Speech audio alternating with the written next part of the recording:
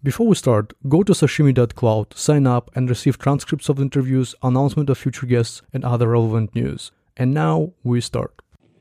Welcome back.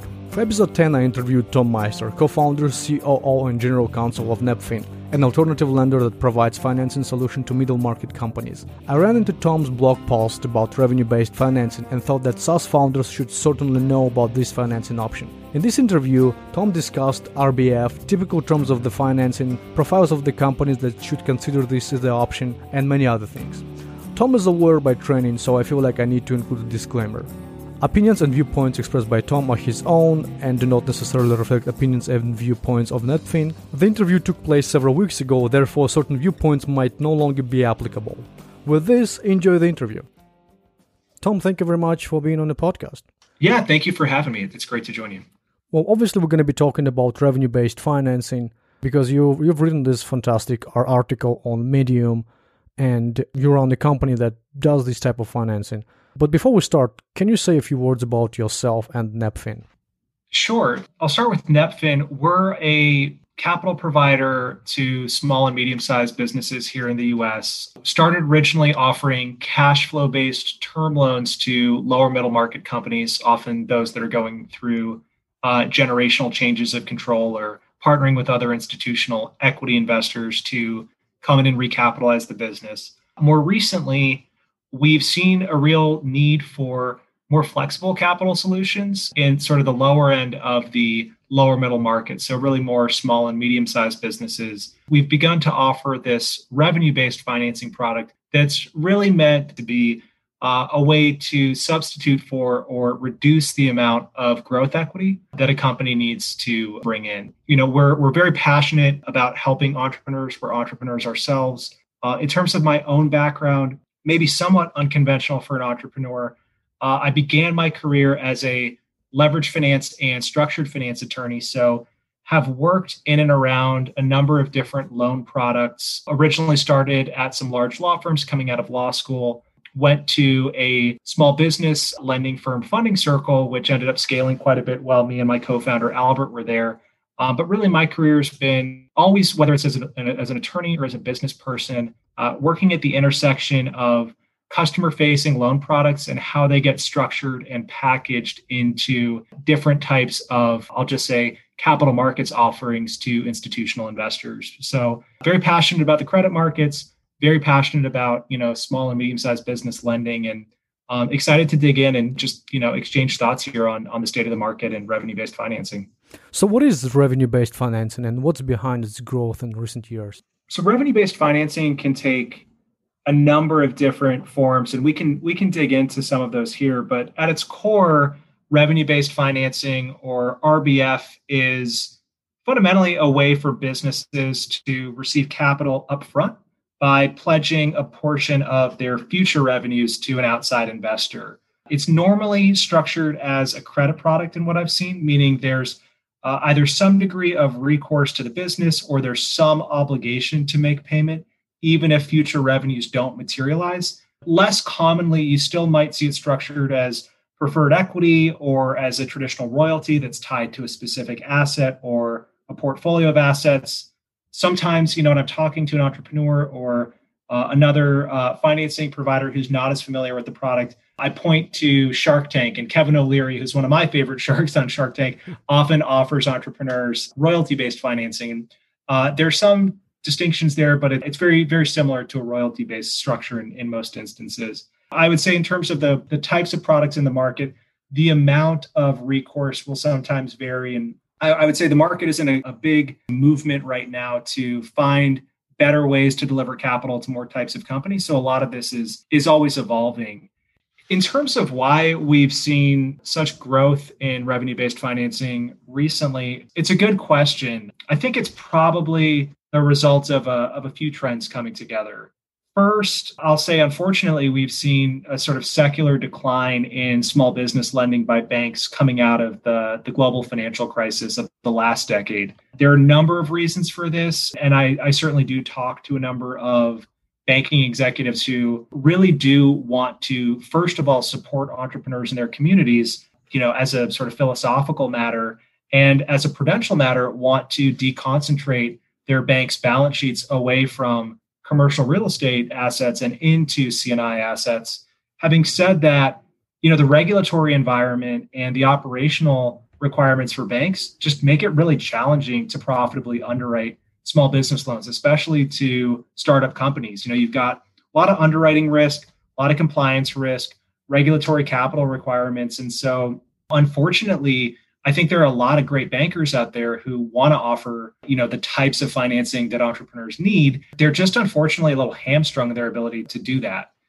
At the same time, we've seen the emergence of non-bank lenders and fintechs that have cropped up to meet small business borrowing demand. I think it's now been over a decade since a lot of us got into fintech SME lending.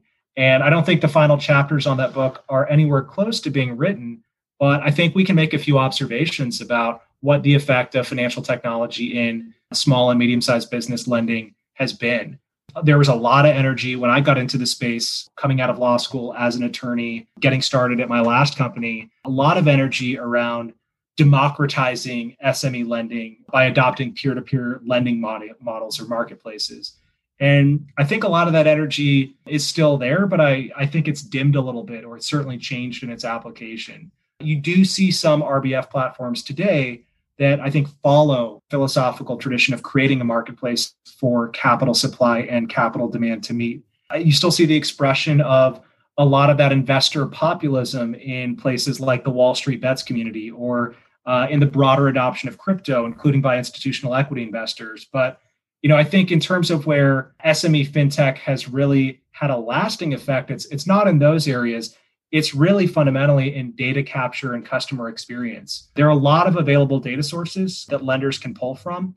And I think fintechs generally, both consumer and small business and medium-sized business fintechs have had a lasting effect in building out the way that information is transmitted and processed by lenders. So it's a lot easier now. It's a lot more frictionless, as product managers and product designers often say, for loan applicants, including small and medium-sized businesses, to apply for funding without having to literally sift through an entire stack of paperwork.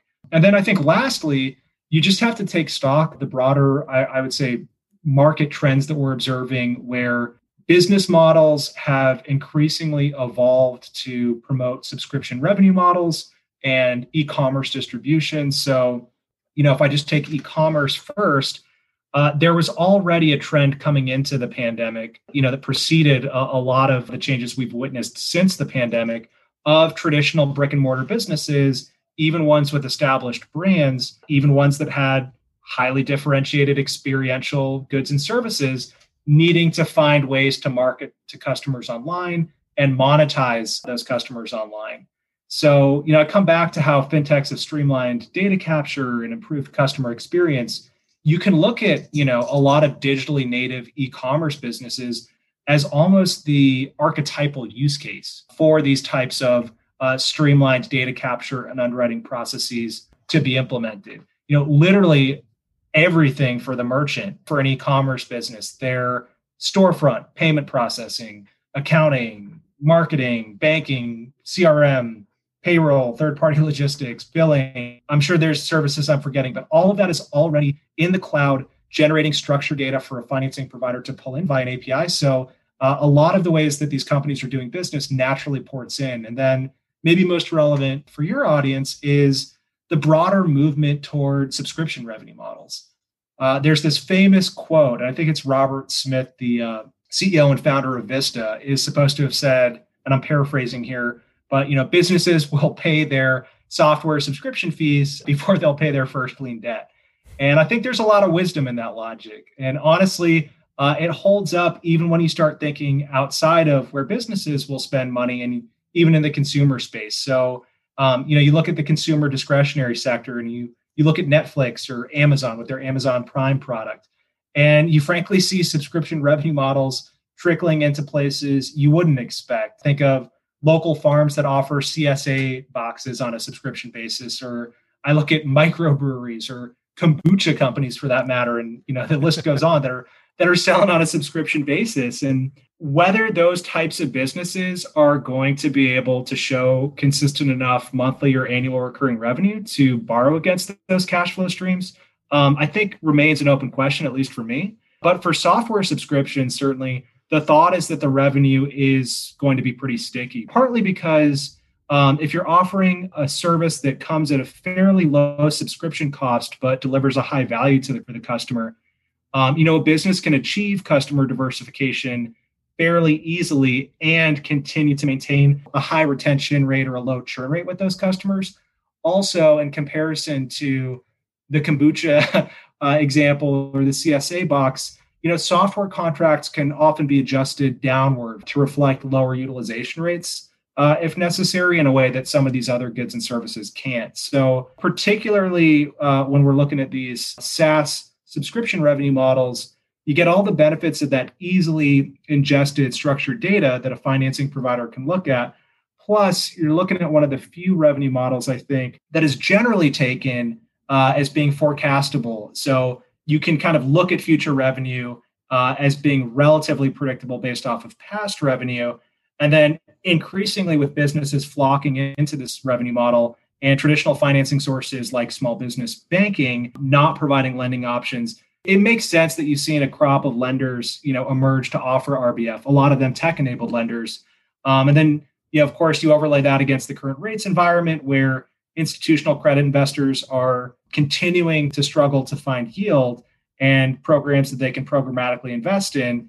And you look at it from the founder's perspective where, you've got this equity environment where PE sponsors, for instance, are maybe willing to move further down market that they might have a few years ago to take advantage of multiple compression, or there's other alternative exits to SPACs and strategics. So founders, and early stage investors may have earlier opportunities to achieve liquidity on these companies. And it makes sense to kind of focus on non-dilutive ways of funding growth that don't require dilution. So, I think RBF is not always going to be kind of the right fit for that initial startup capital. And I often talk to entrepreneurs who are wondering if this is a way that they can get started. But if a business has achieved product market fit in subscription SaaS, e-commerce, or similar kind of high growth, high margin businesses, and those businesses need to fund customer acquisition or fulfillment, it makes a lot of sense to turn to an RBF financing solution and fund that customer acquisition or that growth with debt rather than dilutive equity today.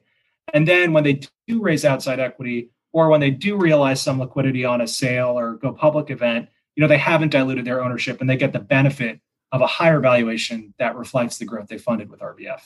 So let's talk a little bit about the typical profile of the company that want to take this loan. You mentioned that it's supposed to have a product market fit already. It has to figure out the overall direction of the company. But in terms of size, how big should be the company's MRR or ARR? Good question. I would say it runs the gamut a bit depending on the RBF financing product that the company is going to be drawing. I would say within the kind of term or revolving recurring revenue product set, for term, I think probably at a minimum, the business needs to be doing about $120,000 in annual recurring revenue. It's important for the business to have very healthy margins because they're paying back their financing out of future revenue. For the lenders that do provide, longer term facilities or revolving credit facilities, the amount of MRR that the business needs to be generating may be a little bit higher, maybe in the $100,000 to $200,000 plus range, for monthly recurring revenue. And annual revenue thresholds might be a little bit higher. Those, longer dated or revolving lenders may also have their own specific requirements around minimum customer or revenue retention rates that need to be met. That's probably the kind of rough guidelines I give you on a recurring revenue loan. One other thing I might just say is, for cash burning businesses, that can be okay. And I think that's often a very good use case for an RBF facility. But your RBF lender is going to want to look at your cash runway.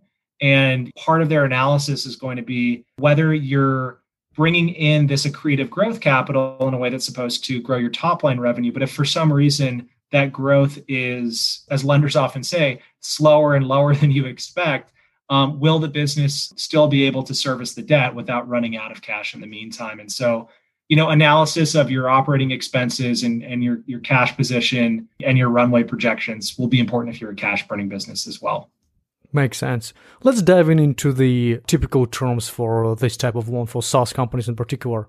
How would quantum of the loan be determined? For a SaaS RBF borrower, I'd say the market is getting increasingly favorable for borrowers, but I think the norm is to typically provide about 3 times to 4 times monthly recurring revenue, or call it, 25 to 33% of ARR at the high end. Some lenders, no doubt, will offer more. Some of those lenders may require warrant coverage to do so. And some lenders may offer less depending on considerations like your cash burn position if you're not a profitable company yet. Other things that are going to drive kind of what quantum of funding you are eligible for a SaaS business are going to be, what is your customer churn historically? And frankly, because you're making payment against the repayment amount of your loan out of future revenue, it's going to be really important that you're not having to spend up a bunch on kind of new marketing initiatives to acquire new customers. And it's going to be important that your existing customers stay with you and don't downgrade. So if you're not sort of firing on all cylinders as a business, that 3 times to 4 times MRR, 25 to 33% high end of availability, your RBF lender may want to start smaller, kick the tires on how the business is actually working. And ideally, if things go to plan, that RBF provider is going to want to upsize the facility and may be able to take a more aggressive advance rate or a higher quantum relative to your MRR or ARR. But there's often some variables here to consider that can kind of move those numbers around. And these are typically the lines or the term loans? These are for term loans. So there are kind of 3 dominant products I see for RBF. There's kind of what I typically see as is kind of a merchant cash advance or MCA model for e-commerce businesses. There's the term loan product that I was kind of honing in on that we offer. And I would say, is kind of the more conventional, probably RBF product for SaaS businesses in what I see. And then there are line of credit products. SaaS Capital comes to mind as a great option there. And then a lot of the technology banks, I think, are offering lines of credit as well, especially if your business has some venture capital backing in your capital table. I think, in comparison to the term RBF product or the kind of MCA RBF product, the lines, I look at them as kind of, essentially a variation on a borrowing base revolving credit facility where for, I'll say, kind of more traditional type businesses that would borrow against their receivables.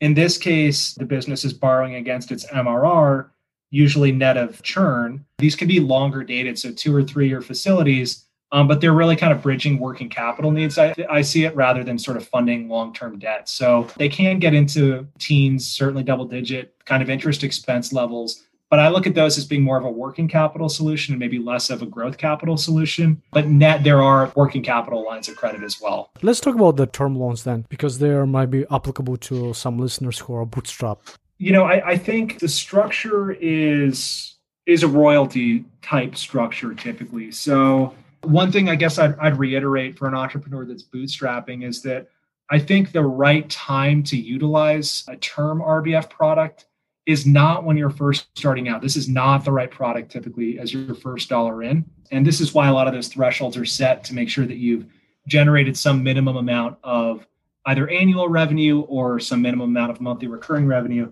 But net, I think it works best when the entrepreneur has at least achieved product market fit and now needs to fund either marketing or fulfillment, but there's some growth initiative that needs to be funded. So the lender will typically structure their repayment amount not as accrued interest, but as a repayment multiple of what they funded. For instance, they may say that you will receive $50,000 today in exchange for paying back $60,000 over the next year and monthly payments.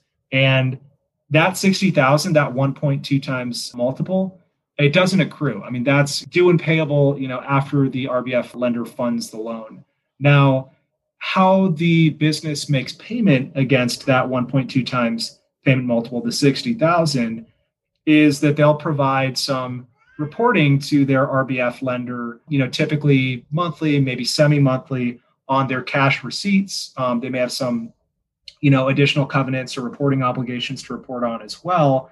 And the RBF provider will take a specified percentage each month of the cash revenue that the company receives. And so in this example, the $60,000, you're having monthly repayments applied against that amount, really with the expectation that, for most RBF lenders, they're sizing the loan and they're calibrating the monthly revenue share rate in such a way that, they're expecting that the final repayment is going to take place on sort of the 12th month in this example of the loan. But of course, there is some variability and, again, things tend to be sort of lower and slower than folks expect in terms of top line revenue growth materializing.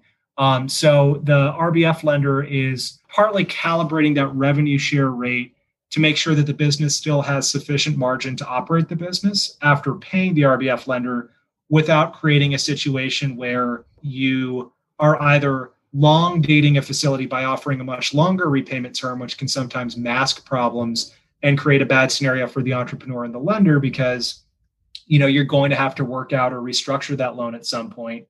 On the other hand, if you're sizing the loan too small and maybe having too high of a monthly repayment rate, it can produce a great IRR for the lender, but you've also probably underfunded a borrower that you'd like to have in your portfolio for longer. So, I think kind of metrics tend to be just kind of rough guidelines. A lot of this is really the entrepreneur and the RBF lender coming to the table and kind of talking through the different toggles for the business and kind of what drives operating costs, what drives top line revenue growth, and understanding kind of base case, downside scenario, and really the growth model that the entrepreneur is looking at. But in short, maybe to recap, you're looking at a term loan facility. So it is a loan. It's not a purchase of future revenue like you might see in the e-commerce context. And you're making payment against a fixed repayment amount out of monthly, maybe semi-monthly revenue share that you're passing back to your lender, typically via an ACH payment. So it's structured as a 1-year loan then? The term on these loans can vary. You'll see them as short as sometimes less than a year.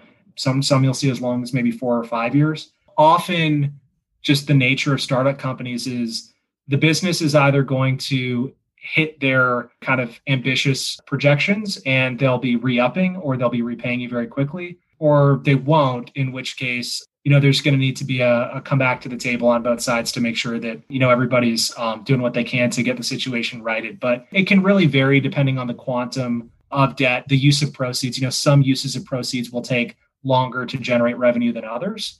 And some lenders will be more excited about, funding that kind of longer term growth than others. And you use 1.2 as an example of multiple. Is it the typical multiple or I'm guessing it varies, but what's the typical range? It really does vary. I think typically for a non-bank RBF provider, I would say you're talking to somebody who is trying to provide an equity substitution product and generate, double-digit returns. So I would think kind of high teens to 20s types of IRR. That can vary. And I'll say, for a lot of the revolving RBF lenders I know, I often do see them charge interest as accrued interest, not in this kind of repayment multiple concept. But for the term RBF folks I see, I think they're targeting, probably a gross IRR, typically in I would say maybe high teens to high 20s, again, consistent with RBF being an equity substitution product. I think in terms of the revenue share rate or the royalty rate that they're honing in on, that really is going to depend on the term of the loan and the business margins that they're looking at. It's probably going to be 10% plus or minus a couple of percentage points is what I typically see. But again, that can really vary there. 10% of revenue. Yeah, I think probably kind of in the high single digit percentage points is Gotcha. For a software subscription business, kind of being priced in that mid 20s to low 20s range, probably what I would typically see. So basically for people to figure out the cost of this capital, if the term is 1 year, they should assume that it's about 10-15% roughly. The fact that it's not quantified as a accrued interest concept, I think that gives rise to some of the more important kind of partnership conversations between term RBF providers and entrepreneurs. Because fundamentally, the cost of capital in this product is going to depend on how quickly the business generates revenue. A lot of us are in this business because we like working with entrepreneurs. A lot of us are entrepreneurs ourselves, but we're also lenders, right? So our upside on investments as RBF lenders is typically capped, and we tend to focus more than entrepreneurs and equity investors on downside protection. But when you're working through the repayment structure with an entrepreneur, there is this natural understanding that needs to form in order for the deal to make sense, where the entrepreneurs understandably have a lot of confidence and optimism about their business.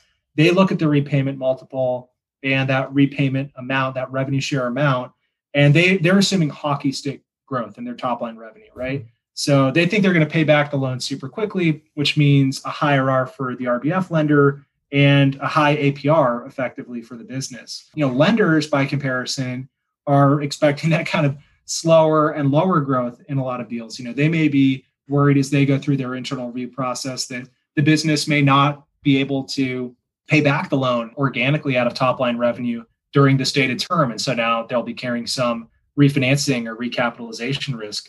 A lot of this is really coming to a good understanding or a good agreement between the entrepreneur and the lender about what happens if the business either generates higher than expected revenues from the lender's perspective or the lender's base case scenario, and what happens if the business generates lower than expected revenues. And, I think that there are a number of different ways that term RBF providers can deal with that. So they can, for instance, decrease the revenue share rate if the business is generating above a certain revenue amount, or they may, for instance, decrease the repayment multiple if the business is going to repay the loan in full more quickly. And that provides the business and that provides the entrepreneur, I would say, a little bit of upside protection. They're not just paying this very high effective APR, but, I think the corresponding discussion that often comes up then is, how is the lender going to then address some of the downside risk if revenue is slower to materialize? That can sometimes give rise to step ups, for instance, in the royalty or revenue share rate, or that may require that there be some minimum payment kind of midstream in the life of the loan to make sure that the lender is not carrying, this recapitalization or refinancing risk on the back end. But fundamentally, it's a product where the lender and the entrepreneur need to have, I think, good alignment on what the actual forecasted revenue will be, and making sure that the bells and whistles in the deal sufficiently align interests if that revenue is higher or lower than expected. What happens if it is determined that the company is going out of business? Is IP pledged to the lender or no? In a typical term RBF loan, there's a security interest that's taken. And that tends to be kind of a typical, all assets lien in the business, including IP. For the e-commerce kind of MCA product, that's because it's structured as a purchase of future revenue. This can vary, but often if the business doesn't work out, not because of the entrepreneur breaching one of the covenants in their revenue purchase agreement, the MCA is typically kind of out of luck and has to deal with it. But there is a security interest granted to most term RBF lenders.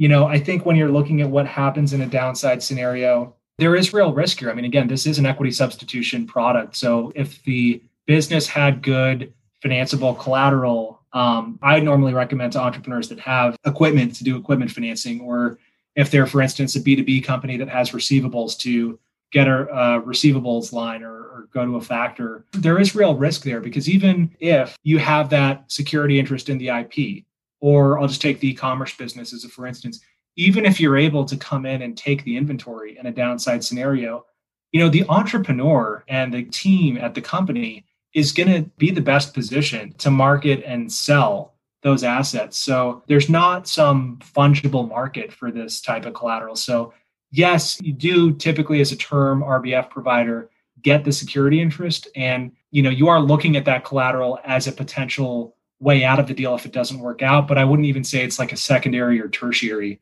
source of repayment if the business doesn't work out typically.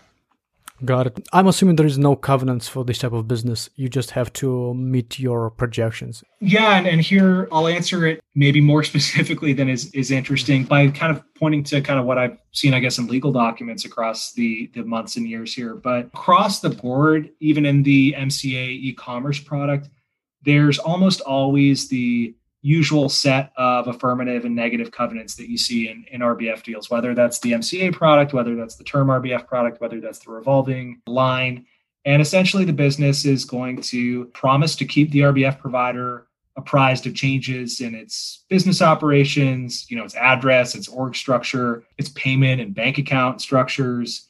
It's going to, have typical negative covenants where it promises not to take out additional debt or encumber the business with liens or pay out extraordinary dividends or comp. It's not going to sell assets outside the ordinary course of business. And, across these different products, you'll typically have reporting obligations, affirmative covenants to provide information on cash collections or booked MRR. Sometimes, the business has to prepare that reporting itself. Oftentimes, lenders try to make it easy for the business to pull this information from third-party software providers. You do see some, I'll say sometimes more specific covenants or events of default across these products. So you may see in the e-commerce MCA product, kind of consistent with a lot of MCA documents, that if the merchant tries to change its revenue collection methods to avoid the MCA being able to come in and attach to split out daily payments, that'll be an event of default. For term RBF lenders, some will not have specific financial covenants, but many do. Like for a cash burning business, you might see a minimum liquidity covenant to make sure that the business doesn't run out of cash before fully repaying the loan. You may also see kind of max churn or minimum customer retention covenants. You may see those as well for some revolving RBF lenders. And then, you get to the larger end of the market, you start to kind of creep up into the high six figures, low seven figures plus range. And it should tell you sort of how much the market has matured, that there are RBF solutions for folks at that stage, really to supplant the need for growth equity. But some of those term RBF lenders, they may require that key team members like the founders and management team sign non-compete and non-solicitation agreements, like similar to what an equity investor would require, right? They don't want the founders to just throw the keys and start a competitive business. And they may bake in events of default that essentially get triggered if the founders or key employees of the business leave. So again, there's some variability within the market here, but it's not, the complete absence of covenants. Do founders have to guarantee it personally? It really depends based on the lender and the business. For some businesses, they may not be able to obtain RBF financing just based off of their historical financials and their projections. And so a lender may require some degree of recourse to the founders, especially if those founders have personal assets that are substantial enough to provide a second way out for the lender. I think generally the better credit quality lenders are going to go kind of lesser on the amount of recourse, but it really depends deal by deal. So for bootstrapped companies where revenue-based financing was taken and is in place, when they decide to raise capital from venture capitalists, what's the general attitude of venture capitalists to this company? Is it considered to be weaker because it wasn't able to obtain a regular loan from a bank? It's the first question. And second question, when and if they decide to invest, do they immediately repay that loan or they keep it in place? Yeah, part of this ends up turning on, for lack of a better word, the venture capital investors' basis in the company or what stage they invested, right? I think a lot of early stage VCs are increasingly not just tolerant, but I would say supportive of businesses utilizing RBF because they're very aligned with the founders, right? If that company has achieved product market fit, they're looking at how do they continue to fund growth. Oftentimes, I think earlier stage VCs are wanting the business to find non-dilutive ways to fund it so that, again, they can raise or they can exit it at a higher multiple that's reflective of that growth. I think for folks that come in on the later stage, whether they're growth equity investors or they're coming in at some intermediate point along the way, I do not think there's any kind of negative signaling effect. I don't think the fact that they haven't obtained bank financing is a negative signaling effect. Often if you have VCs in your cap table, there are still the typical technology banks out there that will offer, kind of no covenant or light covenant loans with some warrant coverage for runway extension purposes. But that's different than an RBF loan, right? And RBF lenders are sometimes willing to subordinate their loans to those senior bank lenders.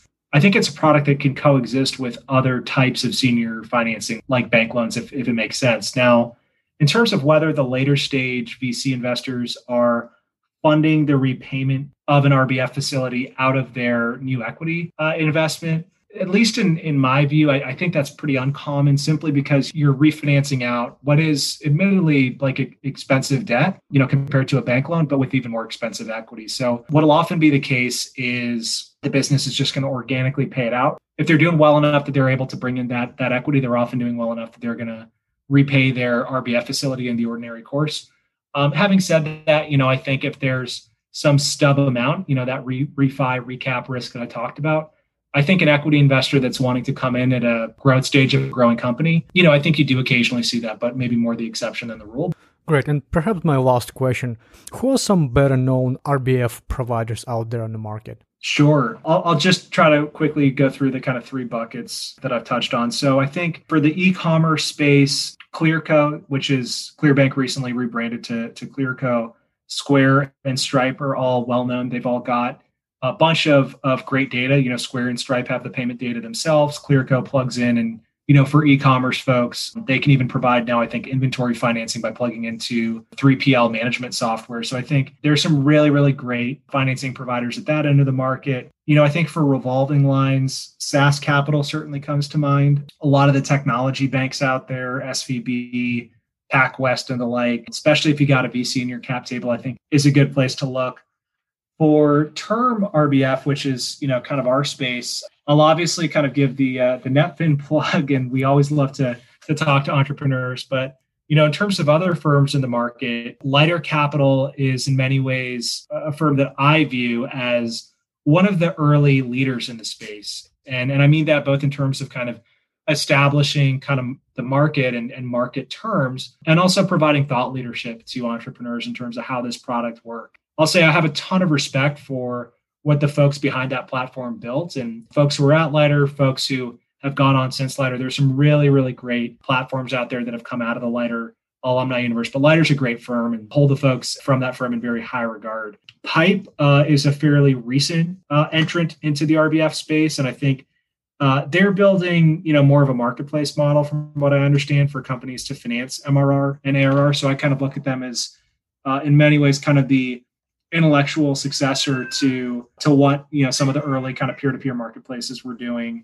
Bigfoot Capital is another firm in the term RBF space that I've heard good things about. CapChase as well. At the larger end of the market in terms of check size, I have started to see some of the lower middle market cash flow lenders at least indicate that they're starting to look at deals in this space. One of the firms that I think has done a really nice job carving out a role for themselves at the larger end of the market in terms of company and check size is Decathlon Capital. They're, from what I've seen, very sophisticated. They've got a lot of experience as traditional VCs helping companies to grow and succeed. So, I think of them as companies get to kind of larger needs in terms of check sizes as a really good option as well. But you're kind enough to mention that Medium post that I did a few weeks ago. I think RBF is very much experiencing a moment right now. So there are always new competitors, it seems, entering the space. And, there's kind of a natural competitive tension that can sometimes come up between firms. But,